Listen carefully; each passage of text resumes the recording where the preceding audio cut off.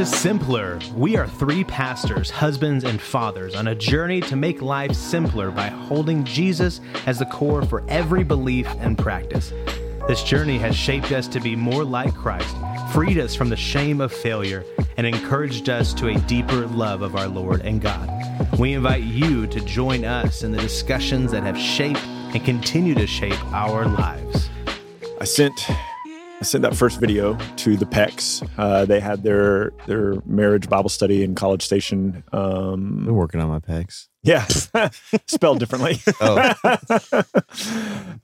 But they had their first Bible study with it, and they said, we had great discussion, and it was super challenging to overcome our bias, which, of course, I think they expected that because they've known us for a long time. And so, they expected that there would be a little bit of that challenge. And I just said, I hope that as it progresses, the challenge will become less and the conversation will be more and more fruitful. Cool.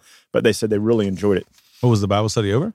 They contacted me at the end of the summer and said that they're with their CrossFit connections and their friends. They have about 6 couples that they want to do a Bible study together. They're all, I think the longest that any of them has been married is 4 years, and there's some that have just gotten married a few months ago, and they're just spending some time together as couples, talking about what it looks like to honor God in marriage. And so the first week was a get to know you kind of thing. The second week, they presented the gospel to these new people and just really talked about the core of the gospel. And then I created 6 videos that are about 10 to 15 minutes long for them to use as primers in their discussion for the last 6 weeks. Dope. So the idea is that they'll create this 8-week kind of system for marriages that they can then replicate. So these couples can then That's replicate super cool. it. Yeah. So and you're posting those videos to YouTube, right? I have, yeah. Nice. Yeah. So maybe Rumble now too. maybe Rumble. So the thing about that is that that's really cool is I think it's something that they're thinking about doing 3 times a year. So like fall, spring, and summer. Sweet. So Micah, you've told me in the past, and I appreciate it because it's really good wisdom, but you've told me in the past that I should be careful how much time I invest in people outside of the 456 because we're a growing church. There are a lot more needs in our community. But when it's people like the Pecks who, I did their premarital counseling and I've known them for so long, it's super. And when they say, we want you to help us talk about marriage, it's super hard for me not to go, oh, dude, totally, And so I got contacted. They just need to open a CrossFit gym here. Yeah, move here. Exactly. Yeah, come on, Pecks. Kyle and I can do woodworking together. Come and get us in shape here. Yep. Get us strong. Come work on my pecs. Yeah, if the Pecks can work on our pecs. Everything would be great in the world, man. Well, also, I think that in the midst of that, it's an opportunity for you to make resources available widely which has been something I've wanted to do for a long time. So I think it gives you a deeper purpose for doing that. Well, a more expanded purpose. Yeah, honestly, what it does is I've been saying for years, almost 3 years, I really want to do this website with some more content on it. And I just have not found the motivation. So it's the proper motivation for me to really. Yeah. So we need to find more people that are either having new Bible studies or have issues. No. I have something coming out, hopefully at the beginning of December. Sarah, I won't mention last names because I don't know, but even though I mentioned the Pecks, but whatever. We don't know if that's both of their first names. Yeah.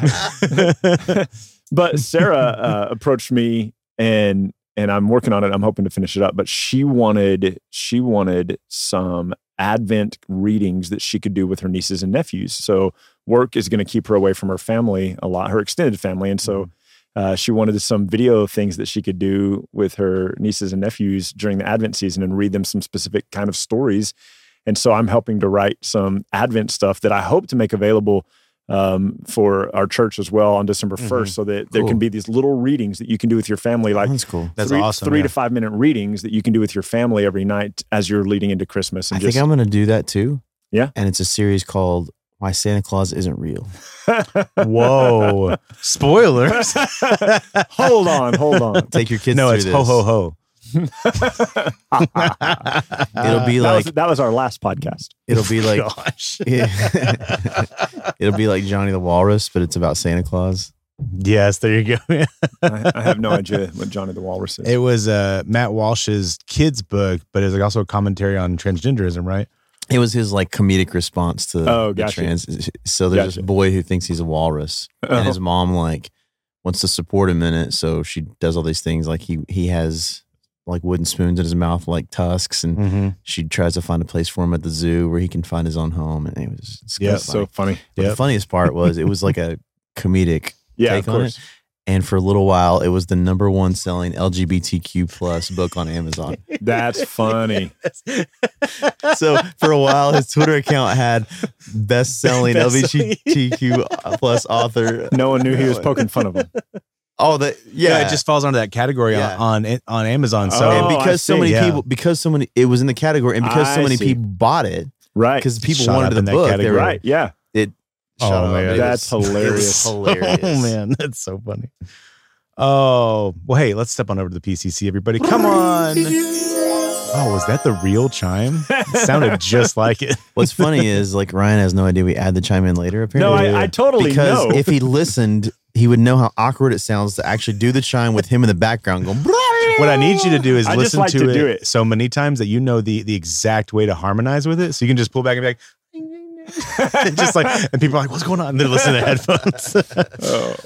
So this week we should actually do an episode. Like we don't tell him we stop doing the chime. We do something completely different. He's doing the chime, and it's like a boat horn or something like that. One of those old cars. So this is coming out on November 8th.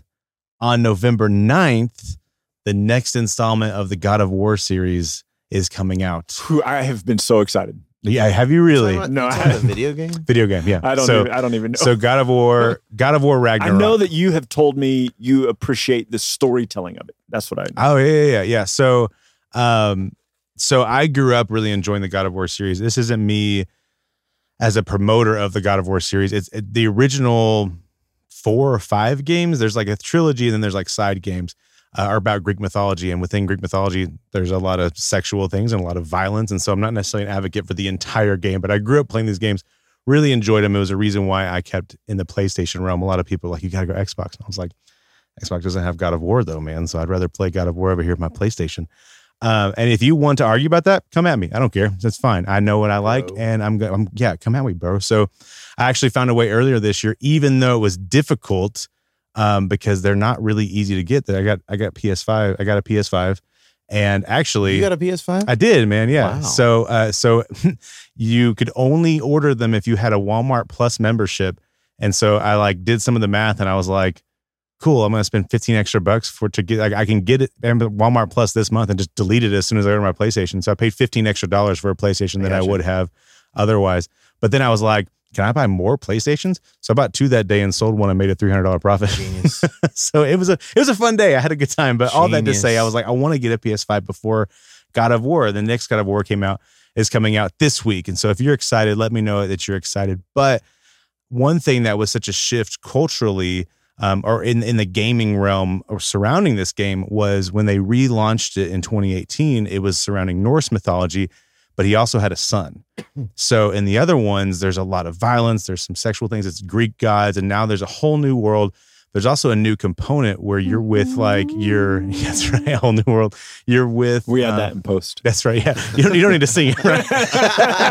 We have a whole soundtrack we just put in. But there's this whole added component where you're with this child the whole time. And so a lot of people thought going into the game, like, is this going to be a whole game where I have to protect this kid? Like, I don't want to worry about that. I just want to worry about my quest and my mission. But what was cool about it, playing it and eventually learning more about it, was that the director of the game hadn't had kids in the previous game, but had now had a couple of kids. And so there's a very real testament of him as a parent in this game. And then you see Kratos, the main character, throughout the midst of it, as well as Atreus, his son, having these barriers being torn down through their father-son relationship, not only between the two of them, but also surrounding their own individual stuff. So in the other games, there's a lot of past traumatic events with Kratos because he finds out that Zeus is his father. And big spoiler right there, if you guys haven't played a game from 20 years ago. But he has this cycle of just like bad parents and bad family members that he vows to destroy within his relationship with his son, as well as kind of some of these relationships with Norse gods.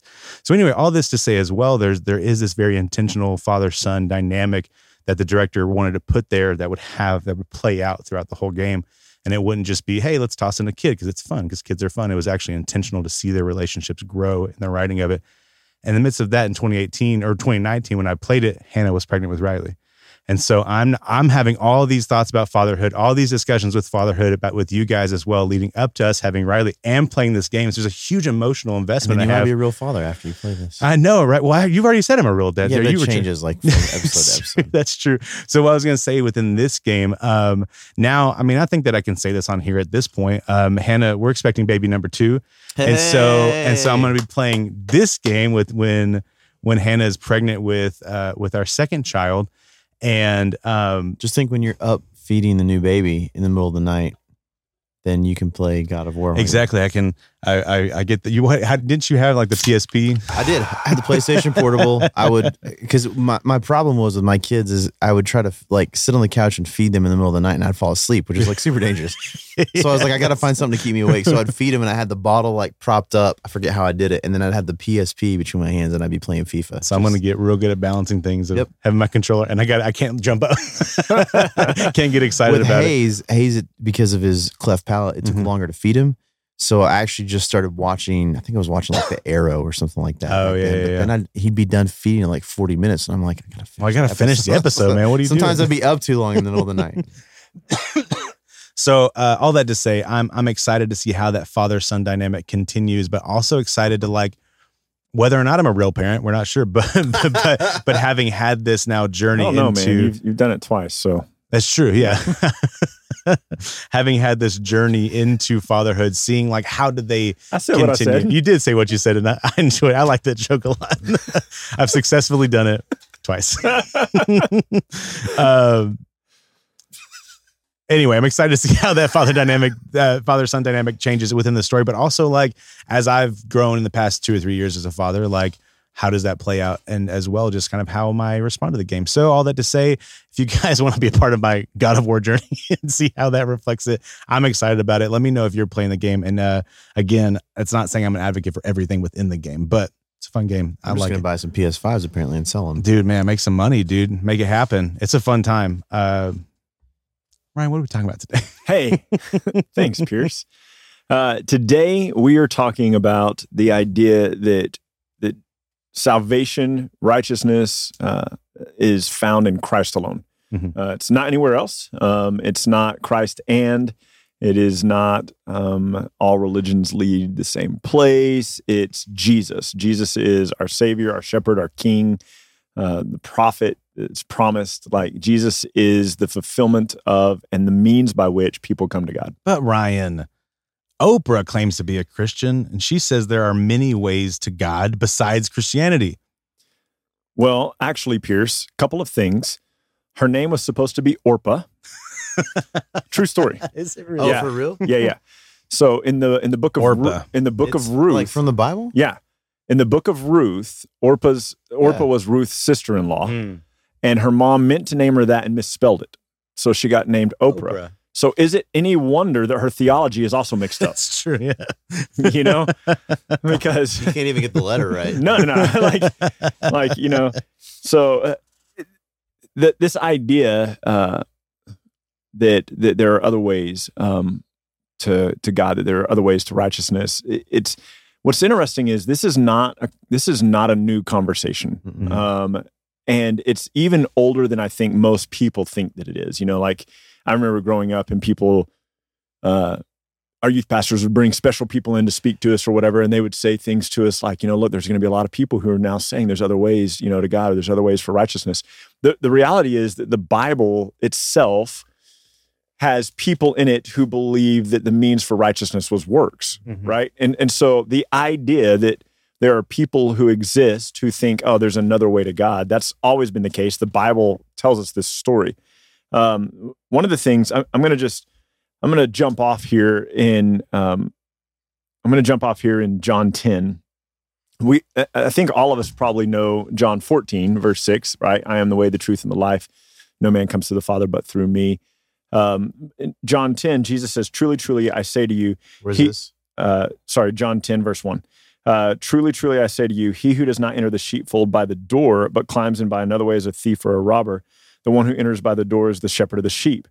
To him, the gatekeeper opens. The sheep hear his voice, and he calls his own sheep by name, and he leads them out. When he has brought out all his own, he goes before them, and the sheep follow him, for they know his voice.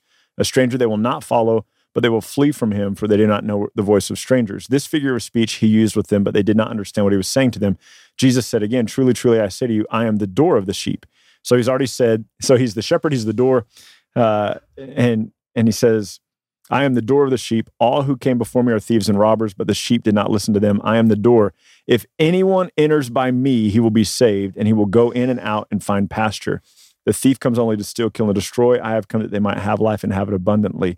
I am the good shepherd. The good shepherd lays down his life for his sheep. And we'll pause right there because there's a lot to unpack here. And I've been in church my whole life, as you guys also have been. And so we see here, and this is really talking about, I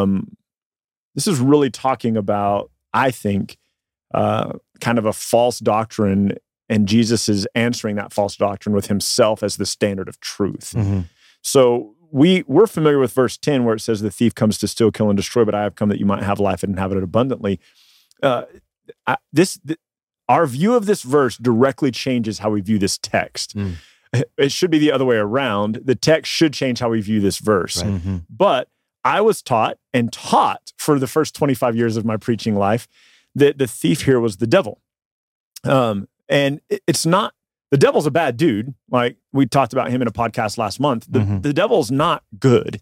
And John 8, Jesus even says the devil's a liar and a murderer. He was a liar from the beginning, a murderer from the beginning. So there's similarities here. But in verse 1, he says, anybody who comes by another way but the door. Now, Jesus has said what? I'm the door. And anyone who comes by another way is a thief or a robber. And then in verse 8, he says, all who have come before me are thieves and robbers. And then he says, the thief comes to steal, kill, and destroy, but I have come that you might have life. I am the good shepherd. The good shepherd lays down his life for his sheep. Now, a couple of things that are super important to note. When Jesus says, I am the good shepherd, first of all, Jesus here is talking to a group of Jews. And he is sitting with these Jews who, I think it's hard for us to understand how well the Jews knew the scripture, because as Christians, we tend to be very lax in our study of the scripture. Right. We tend to not know it super well. So it's hard for us to imagine how seriously the Jews took the scriptures. And so when Jesus says, I am the good shepherd, he is making a reference to two different prophecies, one in Jeremiah 23 and one in Ezekiel 34. And it says this, this is a rebuke. This is from Ezekiel 34. It's a rebuke to the shepherds of the people. And it says, therefore, you shepherds, hear the word of the Lord. As I live, declares the Lord God, surely because my sheep have become a prey to you, and my sheep have become food for all the wild beasts, since there was no shepherd, and my shepherds have not searched for my sheep, but the shepherds have fed themselves and have not fed my sheep. Therefore, you shepherds, hear the word of the Lord. Thus says the word of the Lord, I am against the shepherds, and I will require my sheep from their hand, and I will put a stop to their feeding the sheep. No longer will the shepherds feed themselves. I will rescue the sheep from their mouths, so that they will no longer be food for these wicked shepherds. So there's these wicked shepherds. In the context of Ezekiel, these were the false prophets. These were the people who were standing up and saying things contrary to God. In Jesus' day, it's the scribes and the Pharisees. These are the false shepherds, the wicked shepherds, right? And then I love what he says, verse 11, this is the prophecy of the good shepherd who will come, which we will see really quickly as Christ. Ezekiel 34:11 says, for thus says the Lord God, behold, I myself will search out my sheep, and I will seek them out, as a shepherd seeks out his flock when he is among the sheep that have been scattered. I will seek out my sheep. I will rescue them from all the places, which Jesus will also say in John 10, I have sheep not of this fold, but sheep of another fold, and I will go and bring them in as well. And I will rescue them from all the places where they've been scattered on a day of clouds and thick darkness. And I will bring them out from the peoples and gather them from the countries, and I will bring them to their own land. I will feed them on the mountain of Israel by the ravines and in the inhabited places. I will feed them with good pasture, and the mountain heights of Israel will be their grazing land, and they will lie down in the good grazing land on the rich pasture.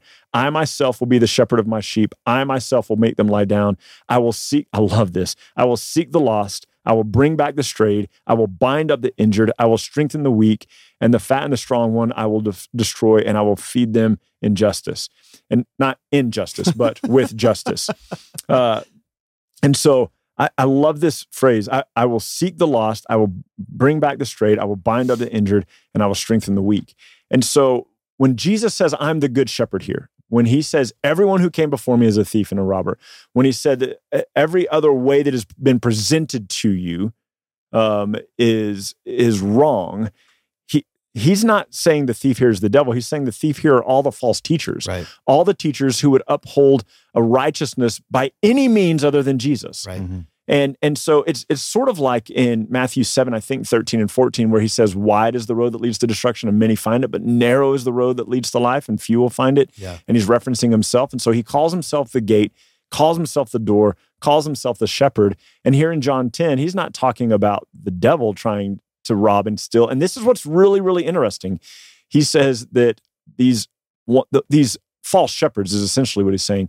These false shepherds have sought to rob and to steal. And so what I find really interesting about that is the implication is that all false teaching has at its core robbery of the people who would come underneath it, right? Like it's an abuse of the people, even if it doesn't look like an abuse of the people. And then what Christ offers is the binding up of the broken and the rescuing of the lost and the bringing back into the fold of those who have been scattered. Like there's this grace and this mercy where the false teaching that Jesus is talking about here is oppressive. Like the law is oppressive. In this culture, in the culture of the Jews and Jesus, the law is oppressive. Yeah. It produces death and condemnation. And he's like, man, he goes, these guys have been feeding themselves on you. And I'm here to rescue you because I'm the good shepherd. And so this idea, I don't know, I love this. I love the language that Jesus uses here. I love that he says that my sheep hear my voice. They listen to me. I call them out. I call them by name. Like he'll go on to say that he gives them eternal life. This is later. This is 10:28. I give them eternal life and they will never perish. No one will snatch them out of my hand. My Father who has given them to me is greater than all, and no one can snatch them out of the Father's hand. I and the Father are one. Like the rescue of Christ, first of all, is unique. Is unique. There isn't any other religious system. There isn't any other religious system that provides salvation as a free gift through faith. None. All of the others are works-based. Every single one of them is some version of law, which is breaking the sheep. It is crippling the sheep. It is hurting the sheep. And not only is it unique, not only is the salvation that's offered through Christ unique, it's complete. It's complete. And every other religious system has a caveat. Right. Like if you do this, or if you like, Then there's you get this. Yeah, there's always the blessing, but the potential of the curse. And in Christ, there's the blessing. And so it's unique and it's complete. And I think I don't know if it's kind of the everybody gets a trophy mindset, or that we don't want to be offensive as Christians when somebody comes to us and says, well, I just don't believe in Jesus, but I believe, I believe in my God. And I think that we can, and I don't know why we feel the need to placate them. Like, I don't think we need to be jerks, but they are scattered and broken and lost still. Like they don't get it, like the Bible tells us in 1 John that if you deny the Son, you deny the Father also. If you have the Son, you have the Father. If you don't have the Son, you don't have the Father. Yeah. And this idea that Jesus is a means by which we can come to righteousness. Like, I just think we need to be a little more desperate. Yeah. The standard of that situation, or the filter, maybe there's probably a better word for it. I can't think of it. In that situation, what they're allowing is cultural and social comfortability to be what dictates their action, instead of longing to see the lost come to know Christ. And so, and I don't know if we can go as strong as to say like they're tainting the gospel. I don't know if we can go that strong, but I think it does show the placement. Oh, somebody who says, no, who doesn't say it, who just doesn't engage, like who kind of what you were saying of like, listen, they're not as firm with it. If somebody makes a direct statement to you and says, I hear that you're a follower of Jesus, I just think there's many ways that we can be, and you don't address that, I think you're tainting the gospel. Yeah, 100%. Yeah. If it's a direct I was just thinking of like, I don't think you have a situation where they're in not. every situation. I don't know, man. If it's a direct statement to you. If I don't know what you down, mean. I don't know what you mean by, because I think you're actually setting a standard for the response. Okay. So like if you've read any of those martyrs books where like someone's holding a gun to someone's head and says, in essence, I don't believe Jesus is God. I don't need you to renounce him. And they don't go, well, let me tell you what Jesus actually I'm is. with you. Yeah. I don't think you can make that standard. Okay.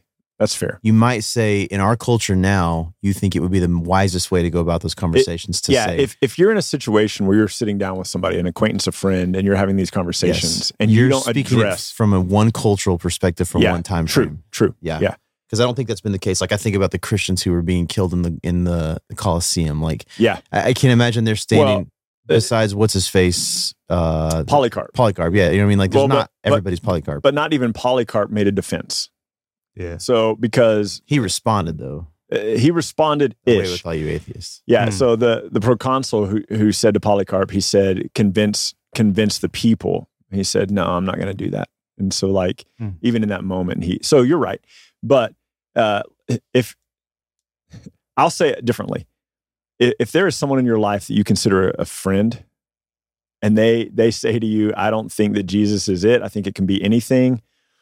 I feel like you have a duty to say something. I still don't think you can make that standard. Why? Because if the goal is to share the gospel with them, it might not be the best means to respond in that moment. Okay. I think the goal has to be that they know Jesus, not that you respond. Okay. If the goal is to defend the gospel, then you're actually saying the power of defending the gospel is in my hands. I see. Not in his hands, not in Jesus' hands, the Spirit's hands. I think you play in wisdom. Like maybe it's this moment when you need to respond and be like, no, that's stupid. So, or maybe it's a moment where you need to be like, hey, listen. It's an opportunity for that conversation. Like, hey, listen, I've got 10 minutes and I got to roll.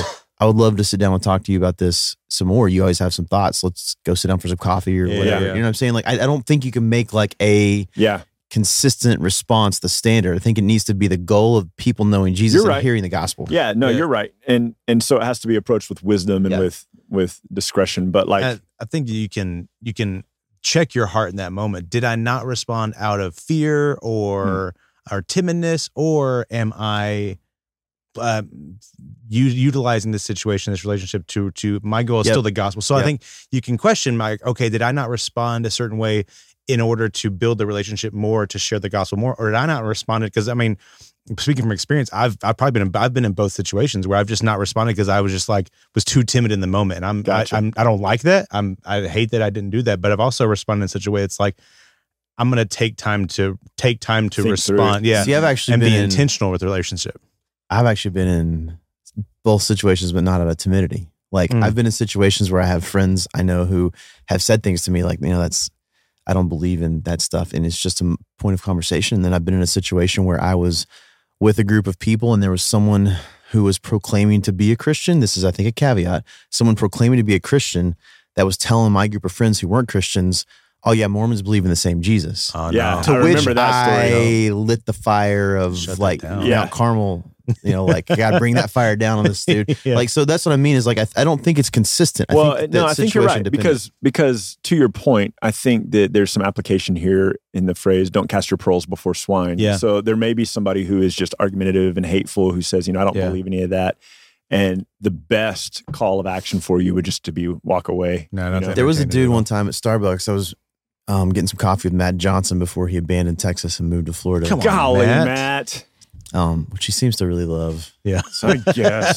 Anyways, we're sitting in Starbucks, and this dude from like across, there was just me and Matt and this other guy in Starbucks, and he's like across the room, and he's like, "Hey, I hear you guys are talking about the Bible."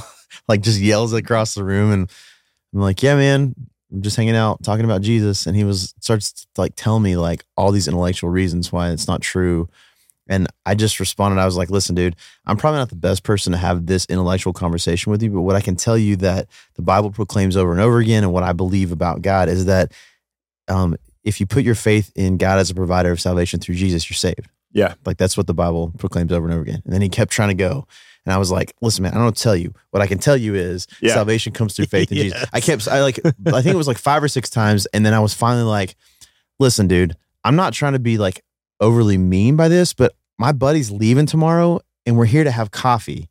I'm not here to have this conversation with you. So you can either like drink your own coffee or we're going to leave, like one of the two, but I'm not going to continue in this conversation. I'm not going to cast my pearls before swine. Yeah. No, you're right. So it's situational dependent, but I think the goal has always got to be the gospel. Yeah, my 100%. guess is the times that probably us three would find ourselves directly responding to someone in like a brash way would be if someone's proclaiming to be a Christian and proclaiming a false gospel. Yeah. I don't think any of us would, none of us would be timid. No.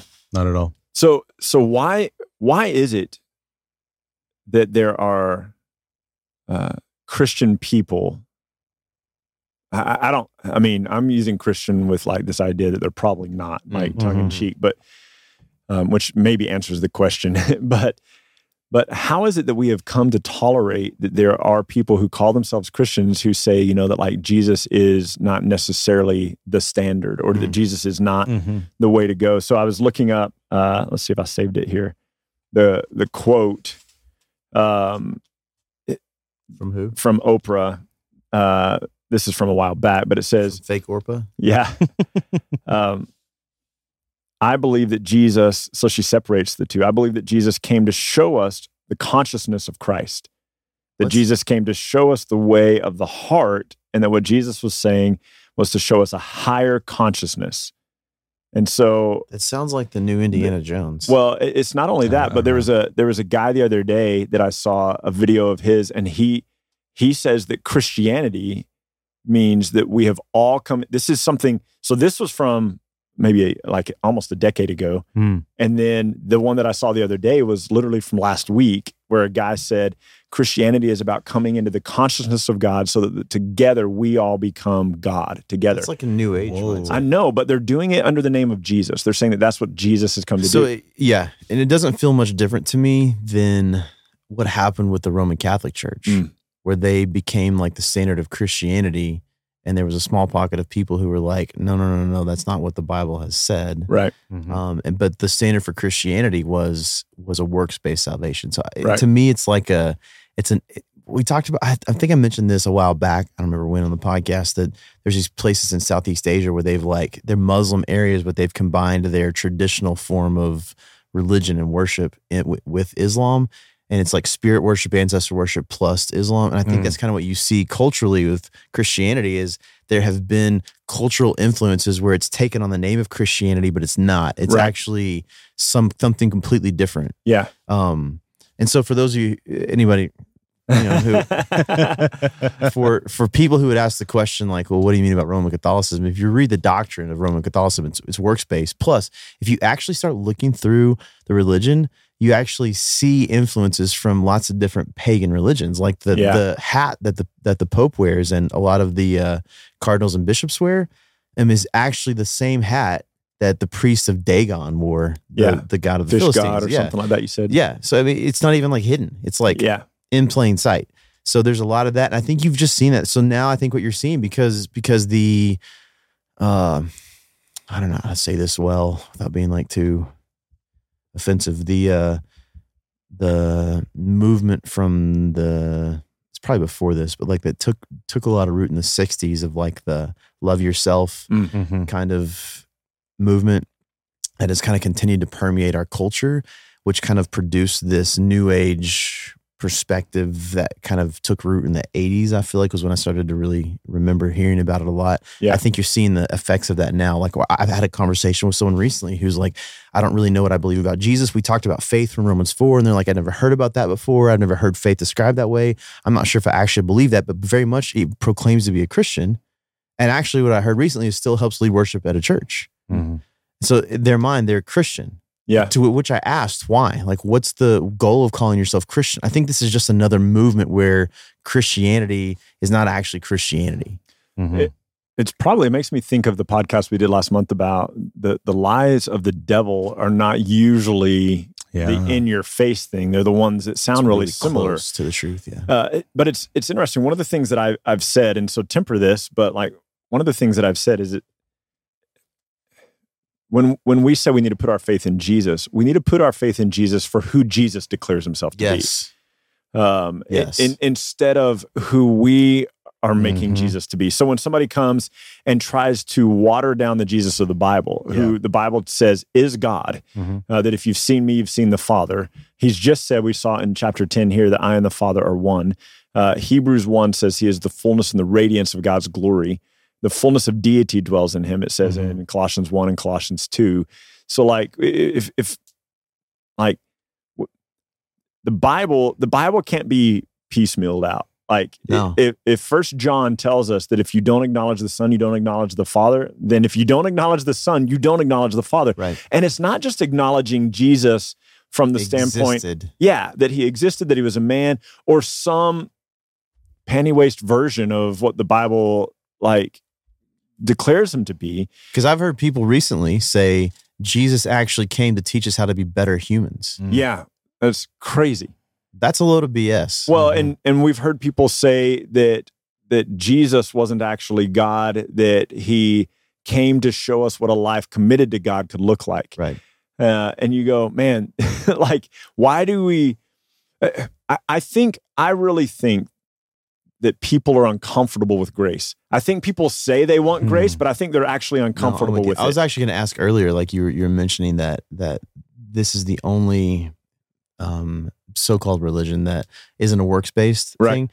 Thoughts on this? I don't know why that is. Like, are we just as humans innately wired to long for things that we have to work for? You know what I mean? Like I don't know, because literally every other so-called way to God, including some form or version. It's not actually Christianity, but something associated with Christianity that's a works-based perspective. Like it's like we're always running back to works. We always want to earn our way. It's like Christians who say, like, well, I know that Jesus saved me, but now I got to do all this stuff. And I'm like, you haven't understood the gospel. Yeah. You haven't. Yeah. I mean, this is just the tip of the iceberg, but we have found, right, that if we put on a conference for free, fewer people commit to that than the people who pay $5 for it. And, you know, and so like people who pay $5 are like invested a little bit more. And I truly don't know what it is. I think that people in general say, man, I would just like a place where there's grace. I would just like a place where there's freedom. I would just like a place where there's love. And literally there's that in the gospel. Yeah. Literally there's that. But then we're so uncomfortable with it. And Micah, you say this a lot. We all do, I think. But Micah, you hit it quite a bit in our podcast that until we get the sense of our identity in Jesus, like really get the sense of our identity, I think we're just uncomfortable with like this idea that I didn't merit this. I didn't earn this. I don't deserve this. So it's either a pride standpoint. It's both pride, but I think nuanced. It's either a pride standpoint of, no, I'm going to pull myself up by my own bootstraps. I've done everything else my own dang self. I'm going to do this one myself too. Or it's, no, you don't know how bad I am. You don't know, like, let me try to earn it back. And you know what just hit me? There have been times when someone's given our family a Christmas present that we didn't plan on buying a Christmas present for. And we all of a sudden feel this like weird obligation, like, oh crap, we didn't buy them a gift. Yeah. We got to buy them a present. Yeah. It's that kind of, whatever that is, you know what I mean, is what you're talking about. Yeah, like, there's something in us that longs for that. And maybe that is the antithesis of who we were created to be. Yeah. Maybe that is a result of the sin that entered into us because of Adam. Maybe that is the opposition of God. God says, I've created you in the garden to be my image, perfect in this creation. You can even eat from the tree of life. And what you do instead is try to do it on your own. You're going to eat from the tree of the knowledge of good and evil. You want to do the work on your own. Like maybe there's something innate that has passed down to us through that. I don't know. It's just a thought, but it's funny to me that even in so-called Christian circles, we still want to say like, well, there's probably other ways to get to God, which is, I know what you were after earlier, Ryan, because I probably feel this more than most. When someone says that around me, it is difficult for me. It's a little bit Jeremiah 20. I'm like, not in a like weird charismatic way prophetic, but like I feel so much like the prophets in terms of like what I feel like burns. Like when Jeremiah says his fire is in my bones and I'm weary of holding it. Like I feel that often where I am like ready to let it out. Maybe that's just partly my personality, but like I have to remind myself the goal is for these people to know Jesus. Yeah. Even someone who's proclaiming a false gospel, I still want them to actually know the true gospel. Yeah, we want them to be saved. It doesn't mean I handle them with kid gloves. Well, and to be fair, even to further and bolster your point, is the way that the false teachers of 2 Peter and Jude were treated. Like the way that the Bible talks about them is super dismissive. They're unreasoning animals. They're like wild beasts of the field, like waterless clouds, like these desert lands. And so there are appropriate times where the correct response is to be dismissive of those people. Yeah. Dismissive is such a light word. That's not what they're doing. No, but like, so this idea though, like I worry not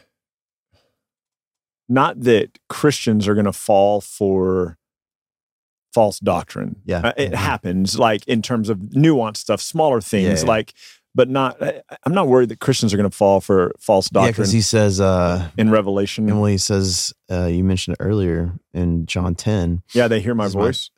Or I gave, in verse 28, I gave them eternal life and they will never perish. No one will snatch them out of my hand. Yeah. And not only that, but when Satan's released from the 1,000 years to deceive the world and even the elect, if that were possible. Like, the implication is, like, the elect, those who have put faith in Christ aren't going to be deceived.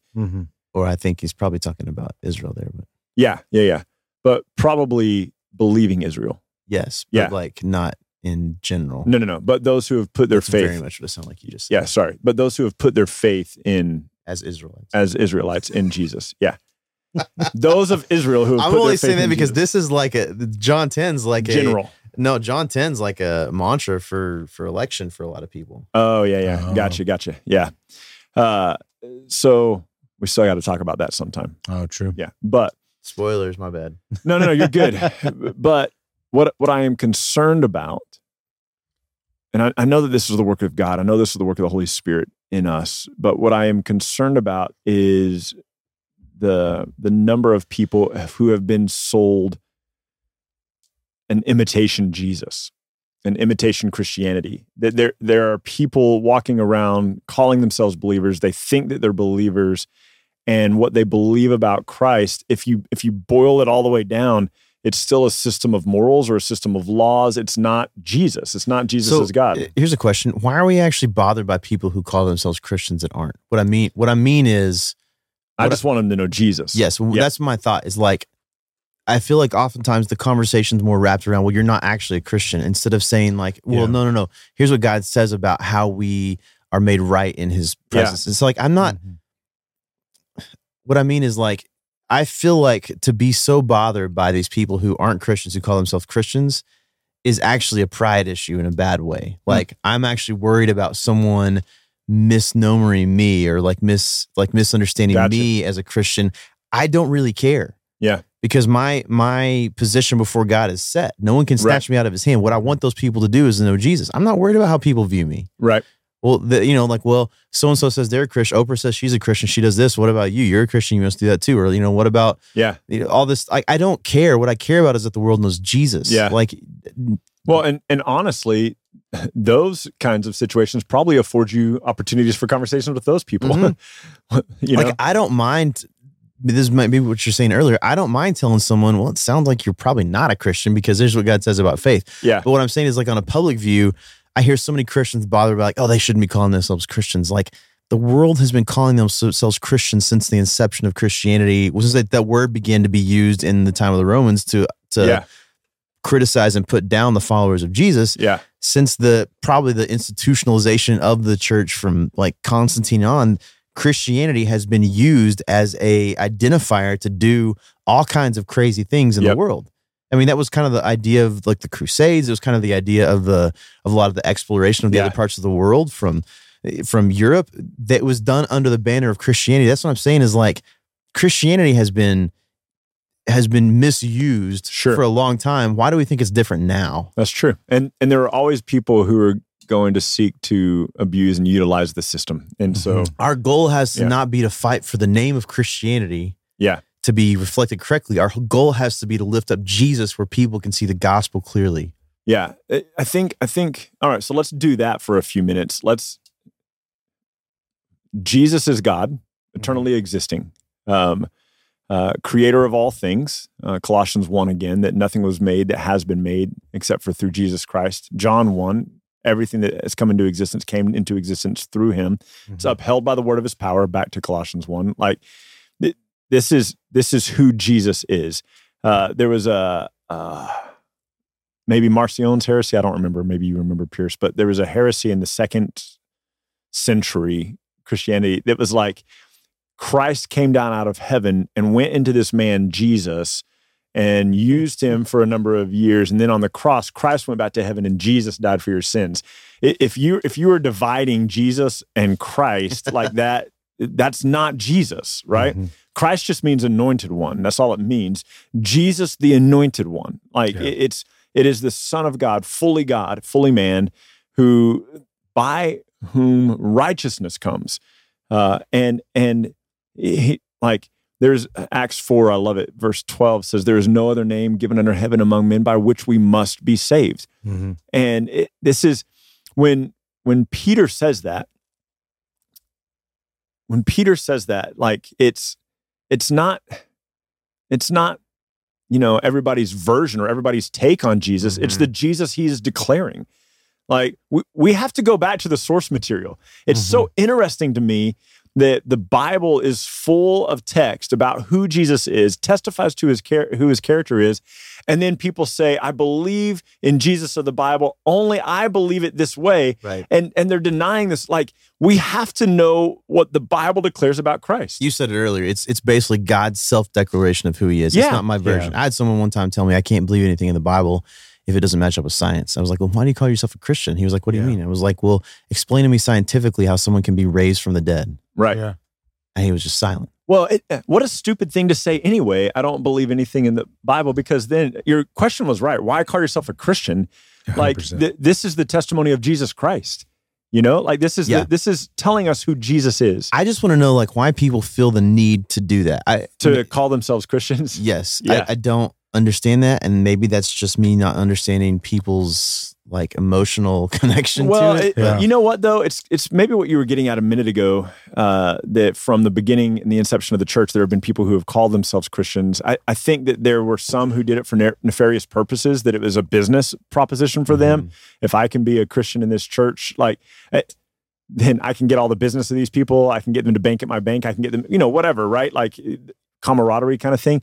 But I think equally so, there are people who like the name tag for the morality of it. I shared with you guys last month as well, the video of the so-called pastor who said he didn't care if his kids grew up to know Christ so long as they grew up to know the mercy and the kindness that Christ teaches. And so essentially what he's saying is there is a moral standard that I perceive in Christianity and in the person Jesus that I want my kids to take into the world, whether they believe in Jesus or not. I want them to have, and I think that for some people it's that. Like they look at Jesus. Jesus, this is going to be really stupid, but for some people, Jesus is just the Christian Gandhi, or the Christian Mother Teresa. Like or kind of Christian Buddha. Yeah. Like, here's this benevolent, good, caring person. Look at how he ministered to the marginalized. I think that Jesus in our current day is going to see a resurgence in affection, a false teaching about Jesus. Because of the social justice movement. And because of, we got to minister to the marginalized just like Jesus did. And when people reduce Jesus to a set of moral platitudes, that is not Christianity. And we're all for reaching the marginalized for the sake of the gospel, not for the sake of legitimate salvation, not for the sake of social justice. No, for God who reigns in heaven. Like, listen, Psalm 2. It's a text that gets quoted wrong a lot, or not quoted wrong, just used wrong. But it says, "Ask and I'll give the nations to you," and people use it for all their missionary stuff. Didn't we have a song in the 90s with that? Oh yeah, and it was a beautiful song, but. Shane and Shane. That was a Shane song. I know. Shane and Shane sing it. Yeah. He was just quoting it though. Yeah, he was just still in the wrong context. But people took that as a mission statement. But it's the Father speaking to the Son. It's God speaking to Jesus. And he's saying, like, these nations that have rejected you, he goes, ask and I'll give the nations to you and you can destroy them. Mm-hmm. And then there's a little verse in that psalm that says, kiss the Son. Like, lest he be angry with you, like, kiss the Son, come to the Son for righteousness, for life. Like, it's presented even in the Psalms, right? That righteousness and life are found in Jesus, not moral codex, not this like kind of style of living. And so Jesus, which is what the thieves were doing in John 10. Yeah. Jesus saying, came before me. They were saying, live by these moral platitudes, Yep. live by obedience to the law for the sake of righteousness. Yep. And Jesus is saying that's Yep. not it. Like if our view of Christianity is reduced to any set of moral behaviors, because every religion has kind of some overlap, Mhm. but then they also have their own. So if our view of Jesus is reduced to any set of moral behaviors, we have missed Christ. Yeah. Mm-hmm. He is not the means for good morality. He is not the means for satisfactory living. He is the means for salvation and the means for salvation. Yeah, absolutely. And I think that like maybe that's why I feel the way that I do. Like what I was saying earlier, I Yeah. agree with your position Yeah, that It's situational. You have to look at it situationally. But I also agree that there's a little bit of a chip on my shoulder that makes me want to go. Well, you're also similar to me in that. Yeah. I think we're all three that way. I can think of a few people in my life close who, like, their first response, no matter what, wouldn't be like to call somebody out. That's just Yes. not their yeah. tendency. But they would lovingly probably have a conversation. They'd take them out for coffee or something. Yeah. And let them talk about And it. their intent would be the gospel, and that Yes. would be the right intent. Yes, it yeah. just looks a little different. Mine's probably always going to look a little more intense than other people's. Maybe because it's interesting, right? Like I think I would probably be more reactionary, and you would be more thoughtful. You would examine. It would be different if someone is like preaching. Yeah, or that's different. Then we're both in the same camp. Yeah, but like I'm going to be a little more manipulative than you are. you would process it in a split second and be like, okay, here's the way that I can handle this, and I would just in that split second react, and You I'd be would like, react, are you yeah. kidding me? Mm-hmm. I would You're an ask him idiot. some kind of question You know? I can't answer. And so our affection for Jesus isn't like my goal for my kids in understanding Jesus isn't that my kids would behave. Yeah. Mm-hmm. Absolutely. Like my goal for my kids with Jesus is that they would know that he is the means by which we enter salvation and Mhm. righteousness. Oh, that's an and interesting forgiveness. thought. I wonder if a lot of this idea of like works-based righteousness, salvation has been perpetuated by the way we parent, even as Christians. Oh, I'm sure it has. Yeah. I'm where sure we it say has. like, here's a set of rules that have nothing to do with like your growth as someone who loves Jesus. And if you don't abide by these rules, I hate you. If you abide by these rules, I love you. You're just perpetuating this. Obviously, there's caveat to that. You know what I mean? Like we talked Mhm. about with Riley, you know what I mean? Yeah. Like, as I'm, watching you become a real parent, watching you grow in those things. Look at you, man. Hey. But that's, I think you've talked about this with parenting, Ryan. Like we have a tendency to just make up rules for the sake of rules. Yeah. Yeah. Like I feel like you mentioned recently, like you weren't allowed to, like if you didn't eat all your food, you weren't allowed to eat anything else. Like you'd have to go to bed Mhm. hungry or Yeah. something like that. And Or you'd sit there for an Which hour is- and a half, 2 hours. I'm pretty convinced that a lot of those things are passed down. Like They are. your generation, you're like 2 generations away from the Great Depression. Yeah. And so there were probably a lot of those things that were like, this is all the food we have to eat. You eat it all. You Yeah. know what I mean? Yeah, And that yeah, was yeah. just like passed down and then passed Mhm. down. So I think a lot of it is just us not actually Traditions. yeah, and us as parents not thinking my goal has to be for my kids. My goal has to be I want to teach you who God is, what salvation looks like through faith in Jesus, and then as a follower of Jesus, how to love Him and Right. glorify Him in your life. If that's the goal, then obviously there's nuance to the standards and rules you have to set for your kids. But at that point, it's not just making up dumb rules. Right. Mhm. It's with a goal and intention and purpose. And if not, then kids grow up. I mean, one of the conversations I mentioned earlier was with someone who grew up in a Christian household. Yeah. And my guess is, I don't know their parents super well, but my guess is there was probably just a bunch of rules like don't have sex, don't drink, don't smoke, don't watch bad movies, We have seen, well-intentioned, but we have seen a tendency for young people who grow up under the law to abandon that system in high school or college Mhm. Mhm. because they're tired of Christianity. Yeah. It's a weight. Yep. This is why I think Jesus Well, says, the Bible even talks about it. Yeah. And my yoke is easy and my burden is light. not only that, but I was thinking in Matthew 23 where he's doing the woes to the Pharisees and he says, you lay a burden on these Oh, people yeah. too heavy to bear that not even you yourself have borne. Right. You know what I mean? Yeah, like right. the idea of the law, but you're right. We should immediately from that come to Matthew 11. Like the yoke of grace is easy. Yeah. Like this is a Jesus beautiful is like, spot to I be. took on the burden of the law Yeah. and I Yeah. accomplished everything that was necessary. Romans 8, You don't 2 and have to. 3. Yeah. Yeah. Mhm. And so like, Why? Here's another question. Why in the world would you want to follow anybody else? Right? Every other system says you got to work and do this and do this and do this. And Jesus is like, I did it.